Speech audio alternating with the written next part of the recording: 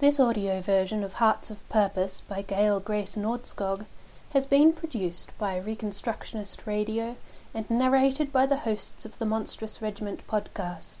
Please visit reconstructionistradio.com to access the rest of this audiobook and many more. Chapter 7. Marilyn Poulos, Minister, ordained by the Assemblies of God, Poulos Ministries. Focus: spreading the gospel. Trust in the Lord with all your heart, and lean not on your own understanding. In all your ways acknowledge him, and he shall direct your paths. Proverbs 3 verse 5-6. So many situations have occurred in my life that have allowed me to sense and know when the Lord is directing me. My desire is to always be sensitive to his presence and his leading in my life. It was an oppressively hot night when I stepped off the plane with my husband Al into the smothering humidity of Kinshasa in the Democratic Republic of the Congo. It was in 2002. The country was locked in a terrible civil war. I was astonished to see soldiers meeting us with AK-47 rifles. Fortunately, the missionary pastor who was our host also met us. He had asked us to come to check out the logistics of putting in a Christian radio station in this big city where he pastored. The soldiers watched us as Jacques Vernaud, the pastor, took us to his car to leave. My heart was pounding loudly as we were stopped at the gate by security control. They wanted two things: one, to know who we were, and two, to ask for money to feed their families who were begging for food. They recognized the pastor, but didn't know us. All of this was in French, but we didn't understand any of it, so the pastor explained to us what they wanted as we finally drove on. He said that he gave some of them money, but could not give to all that asked. He knew that they didn't make enough money to buy food for their families. The soldiers always checked out who had flown into their country. We already knew that the government required us to have an official invitation to even visit the country, and that we would need a host with us for the entire time we were there. During the hour it took us to ride from the airport to Kinshasa, we passed miles and miles of people along the side of the road. Even though it was night time, we could see the despair on their faces as they were cooking their meals over small fires alongside the road. Children were milling around, waiting for their meagre meal. There was such emptiness in all of their faces. It made us determined to help get the Christian radio station going, so that the thousands of people in Kinshasa and the surrounding area would hear of a Saviour who could give them hope. There were several checkpoints where soldiers with AK-47 rifles stopped us again, always looking us over and talking to the pastor before letting us proceed. We were beginning to realize that this really was one of the 10 most dangerous places in the world. So, how did the little girl from a farm in southwest Missouri who attended a one-room school find herself years later in this dangerous country? Let us go back many years. It was a Sunday afternoon. I was happily skipping along, warmed by the sunshine on that mid-April day in southwest Missouri. It was my 5th birthday, and I was looking forward to the birthday dinner and celebrations being prepared inside our house. We had been to church, and now my family and relatives were here, getting ready to celebrate my birthday and my dad's birthday, as his was earlier in the week. I knew that there would be southern fried chicken with all the trimmings, and probably angel food cake, as that was my favorite. There would also be hot, fluffy rolls that melted in my mouth, not even needing the homemade butter and jellies that would be on the table. You see, my mother was an excellent cook, and everyone loved her hot rolls and cinnamon rolls. We lived on a farm and grew a lot of our own food. We enjoyed eggs from our chickens, which were part of my responsibility to gather each day. There was always fresh meat that came from our farm, as well as canned and frozen vegetables and chickens in the freezer. My sister Phyllis and I always helped Mother in the garden to prepare the food for canning. My dad and his brother worked hard on the farm, working in the fields and harvesting the crops. I remember my mother and other women fixing a huge noon meal for the men who came to help in the harvest. My sister and I would have cold water ready for the workers on their way to the barn from the field. My dad and uncle were always busy taking care of animals and milking cows morning and evening. But no matter how hard they worked, they always stopped in time to get to church, often with no time to eat supper until after church. One of the reasons I was so happy on that birthday was that I had just accepted Jesus as my Saviour, and I felt light and free, even as a 5-year-old child. I couldn't remember the first time I had been in church or felt the presence of the Lord. My parents had taken me to church from the time I was born and into my current years. It also carried through my young adult years. As a result, I've always sensed His presence. He was honoured in our home through prayer, Bible reading, attending church and various religious gatherings, as well as my parents living the Word in their daily lives. I now understand the reasoning in many of their decisions in life. I lived on the farm and attended a one-room school with 8 grades. Often I was the only student in my grade. I would get my work done and then listen as the teacher would teach the other grades around me. I felt that was a great educational benefit to me. In the fall of my 8th grade year, we moved from the farm to Wichita, Kansas. My sister, who was 2.5 years younger than me, and I then went to a much larger school in the urban area. Since I was the only 8th grader in the little one-room school I had attended, there was no graduation in that school that year. After a year in Wichita, we moved on to Denver, Colorado, where my sister Phyllis and I attended larger schools in the metropolitan area. That was about 1960. I felt the presence of the Lord during all of those years, feeling His comfort and help during the times of new experiences and making new friends. Now, as a teenager, I became aware of how important Christ was to me. As a child, I always had a desire to attend a Bible college. I felt that this would prepare me for whatever He desired for me to do in life.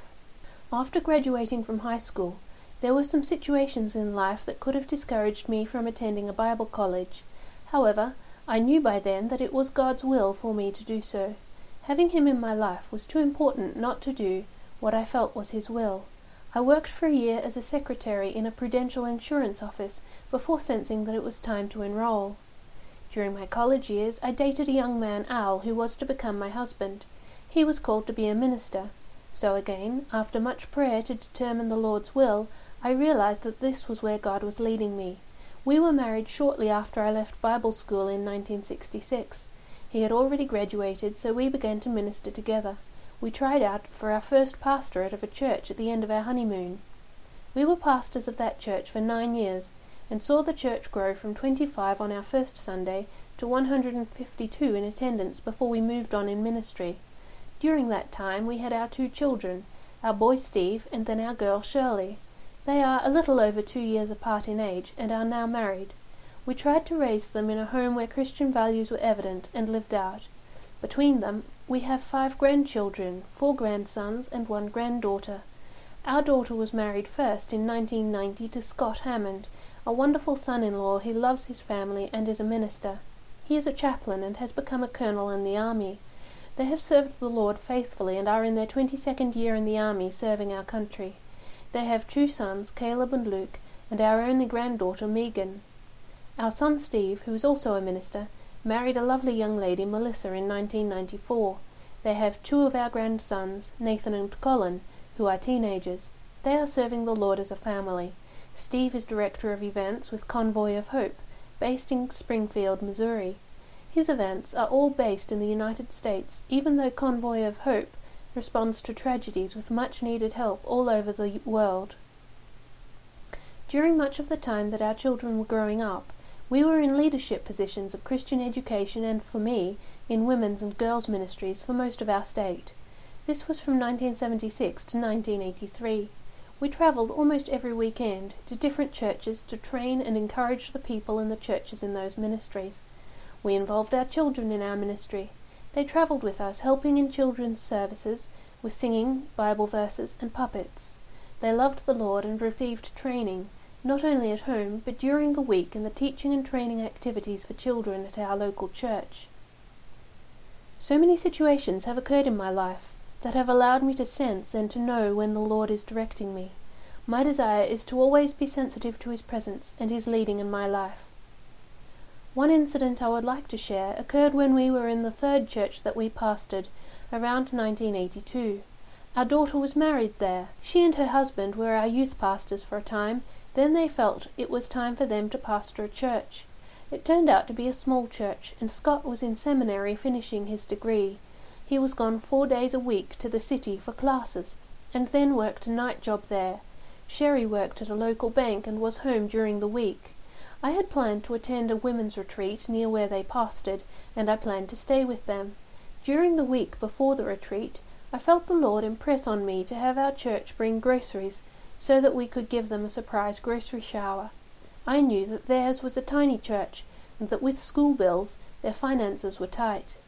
Al and I loaded the groceries into my car, filling the trunk. This would be a surprise for them. I loaded the few things I needed in the back seat of my car, and then drove to Scott and Sherry's home. We visited a while, then I told her we had a surprise for them, and I asked her to come out to the car. I opened the trunk and told her that our church had given them a grocery shower. She was totally amazed and brokenly told me that she hadn't known what she was going to prepare for food while I was there, as she only had peanut butter in the house. We thanked the Lord together for his provision. As we unloaded the car, we arranged the food on the table and threw out the kitchen to surprise Scott when he came home from the city. He, too, was amazed at the need that was met through the generosity of another church family and the faithfulness of the Lord. This is just one situation where I learned to follow the prompting of the Holy Spirit. He has led me in so many ways. Another situation is one when I wasn't too thrilled to do what he was leading us to do. We were leaving a pastorate in 1993 when Al felt the Lord leading us to be associate pastors for a church in Hawaii. For some reason I felt some hesitation and wasn't on board with the decision. Can you imagine not wanting to go to a place like Hawaii? As I prayed about the situation, I felt the Lord gently telling me that he had called Al to do this, and that I needed to agree, as my husband is the head of our home. That was a difficult time for me, as we had to tell our children and family goodbye, knowing that we would not see them for a while. Our son Steve was just becoming engaged to be married, and I would not be able to help much in the planning of the wedding. I almost felt like a missionary, leaving behind everything that was familiar to me. The Lord was stretching me out of my comfort zone, but I knew in my heart that God was in control. We were in ministry in Hawaii for a while, as well as teaching part-time in the schools of Honolulu under special assignment. Steve and his bride Melissa were married during the time we lived in Hawaii, so we were able to fly back and be in their beautiful wedding. We also helped arrange a lovely honeymoon for them in Hawaii. In the summer of 1994, we knew it was time to move back to the mainland. We packed our things, sent them ahead of us to Missouri where we would be living, and left on a 6-week mission trip in the South Pacific.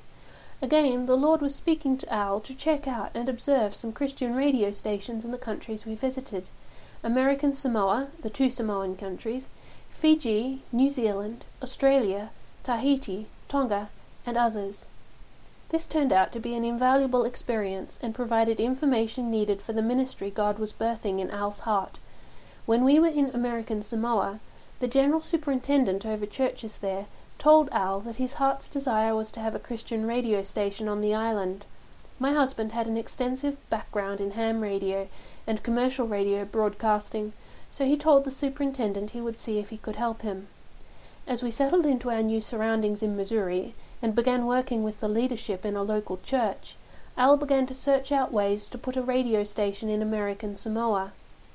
Equipment was purchased or donated, and from 1995 to 2006 we made numerous trips to help set up the station, train the workers, and see that the radio station would sustain on its own. Each time we went, we were able to minister in various ways. We held special services, with Steve accompanying us on one trip as a youth speaker. I also held a prayer conference with women as work was being done in the station. Al and I spoke in churches all over the island and saw God begin to break strongholds of the enemy as churches saw miracles and victories in spreading the gospel on their island. The Christian radio station became a reality and a strong witness to the island. God used this tool to speak to hearts. The national media director of our church fellowship heard about the new radio station, and in 2001 he arranged to talk to my husband regarding being available to help set up Christian radio stations in other places around the world. We prayed again for God's leading and felt him guiding us in this direction.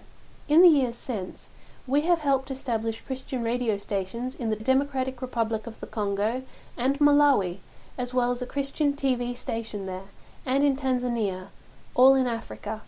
We have also made trips to other countries in Africa when an interest was expressed for a Christian radio station. Over the years, this has been a great lesson for me. I reluctantly went to Hawaii, not knowing that in God's leading that way it would set the stage for many future years of mission ministry. Al and I have always responded to challenges in mission services to follow God's will. Neither my husband nor I have felt called to a specific country. We have pastored several churches and have gone on short-term mission trips to different countries, ministering the Word of God, and also taking different teams with us to help minister in music, witnessing, and training conferences. I loved studying geography while I was in school, not realizing that I would someday travel around the world to help spread the gospel. During those many trips to these countries to work on the radio stations, we have taken teams with us to minister in music and to have music conferences and workshops. Many different teams of women have gone with us to minister to women and children in women's conferences and to visit orphanages with gifts and supplies. We have spoken and encouraged students in Bible schools and encouraged and helped in all of the countries we have been in. While in Malawi, on one of our trips there, probably around 2008, we were working with the radio station and took a musical team with us. We did music workshops with the musical teams in the church, and we sang in their services, and we also had specially announced concerts. On one particular trip, we had 2 soloists who had been singing in the States and had CDs. The concert was videoed and their CDs were played on the Christian radio station we helped set up. These girls became nationally known as their Christian testimony and song flooded the country of Malawi, blessing and encouraging the people. On a trip to Tanzania in 2011, we flew into the coastal city of Dar es Salaam. It was January, but there it was hot, their summer. We arrived late at night and were planning on leaving at 4 o'clock a.m. the next morning so that we could make the long bus trip across the country to where the radio station was being worked on and where we also had scheduled a women's conference. The place where we were planning to stay in Dar was advertised as having air conditioning. It did not. We only had about 4 hours for everyone to shower, rest a little, reload the luggage and supplies we had brought for the radio station and the missionaries, and then start the journey on the bus. From the heat, everyone was wringing wet with perspiration by the time we boarded the bus, but we did not hear a single word of despair or discouragement. There were around 15 people on the trip, most of them ladies, but they knew why they were there. They were determined that no matter the inconvenience or hardship, they were going to share the gospel.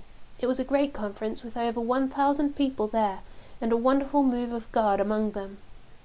Remembering back to that time, as we prepared for our first trip to the Democratic Republic of the Congo in 2002, the missionary pastor Jacques Venard of the church in Kinshasa worked with us to get the necessary paperwork done to enter the country. He wanted to establish a radio station for his church to proclaim the gospel of Jesus Christ. We received a letter from him inviting us to come to his church, and we were to send it to the government officials there to obtain permission to enter the country. We would need to be accompanied by someone in that country the entire time we were there. We were told that at this time it was one of the 10 most dangerous countries in the world. We believed it when we were met at the airport by soldiers with AK-47 rifles, followed by numerous questions and screening. We were thankful to be met by Pastor Venard, who had invited us and escorted us to his vehicle. We had made plans on that first trip to help set up a Christian radio station. After returning 3 more times, there is now a powerful radio station situated in that capital city, Kinshasa, proclaiming the gospel to millions of people. But now, remembering the past again, just after the radio station began broadcasting Christian music and preaching, a bus driver who attended the church had the radio on and was hearing Pastor Venard preaching. At the end of the bus route, the people just remained on the bus instead of getting off. They told the bus driver that they wanted to hear the rest. At the end, when the invitation was given to accept Christ, several people on the bus raised their hands. We were told later that there are many people listening to the gospel on the radio who have never stepped inside a church. Then and now, the story of Jesus is being told around the world. We have been in several other countries in Africa where there has been a desire for a Christian radio station, but the leaders have found that the fee was exorbitantly high for the license for a station, or that it was not available at all. we were still able to encourage and strengthen the people there. Most of these countries were more peaceful. They did not have the civil unrest we found in the Democratic Republic of the Congo. For the past several years, our focus and work has been in Tanzania. Our first trip there was in 2008. We met with leaders there who wanted a Christian radio station. We returned the next year, working with a team to establish a strong Christian radio station there. We have held numerous women's conferences during the time that the radio station was installed and training took place. There were times when we were waiting for a permit to be granted for a radio station, and during that waiting time our mission efforts focused on other needs. One example was in 2014, when we helped supply water to a Christian school of 600 students. There were brownouts all over the country, which means that the electricity is off from a few minutes to several hours. We helped supply generators for radio stations, as well as for schools. It is important for radio stations to continue broadcasting even if the power is off. And for the 600 students in a school when the power goes off in the African heat, a generator is life-saving. Clean water in Africa is precious. Tanks have been purchased and structures built for them to hold water saved for peak times of usage. One of our recent mission endeavours has spanned the last few years. As we have been waiting for a radio licence to be issued in Tanzania for their second radio station, we also have been working with the church leaders there to develop a 76-acre site for an orphanage and a women's empowerment centre.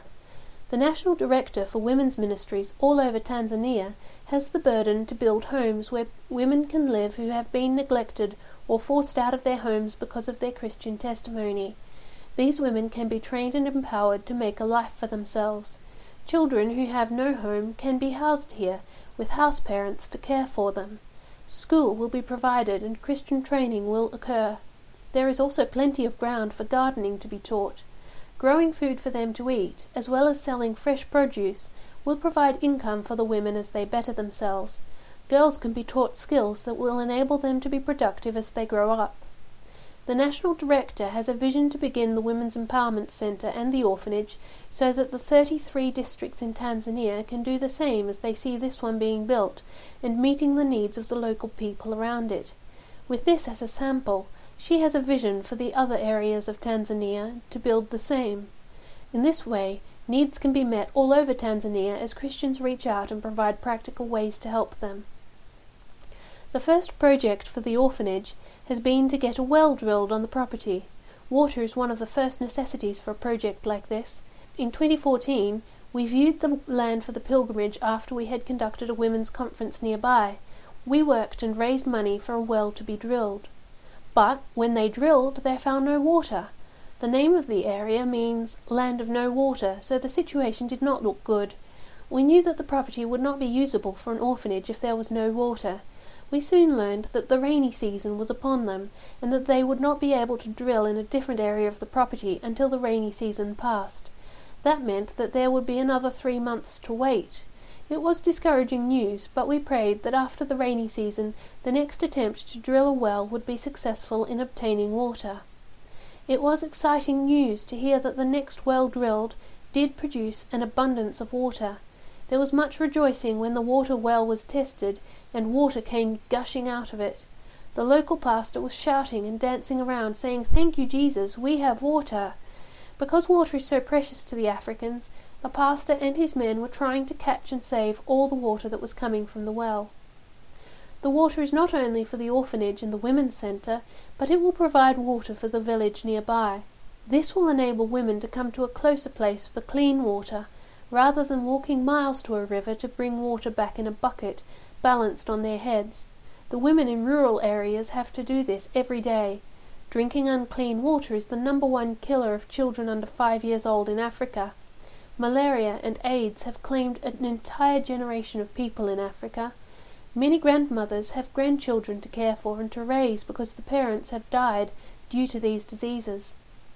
Often the grandmother is the one who needs the care.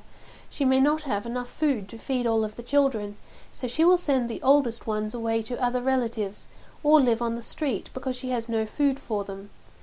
This is prevalent all over Africa and one of the reasons for the burden to see an orphanage built. Reflecting back on things after the well was drilled, it was determined that solar panels would be needed for the energy to draw the water from the well. The reason for solar power instead of a generator is because the villagers would not need to buy diesel fuel to run the well. We knew that in Africa they would not have the money to buy diesel fuel at perhaps $10 a gallon when they only make $1 a day. The missionary wives of the area raised money to build a small home for a guard and his family. The well will be powered by solar panels, and a guard is necessary to ensure that the solar panels are not stolen. In 2016, Al and I went back to Tanzania with enough women to hold 2 women's conferences simultaneously. While we were ministering in the conferences, the men who accompanied us made the trip to the orphanage site and began testing the well for water to be pumped up using solar panels.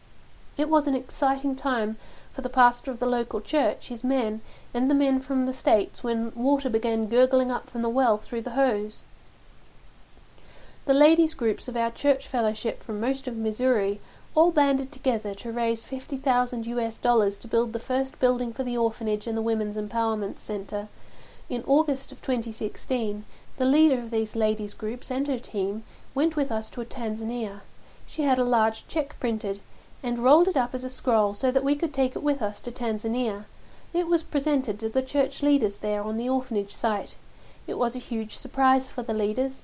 Again there was much joy and exuberance, shouting and praising God for this miracle. He had provided for the construction of the first building for the orphanage. On this trip, we also held a women's conference in a town nearby. Christians enjoyed gospel music in Africa, and it is a big part of their church services and their worship to the Lord. Choir members of several churches in that area had made dresses alike. Hundreds of ladies dressed alike, and others who joined them formed a welcoming choir as we entered the grounds at the church for the conference.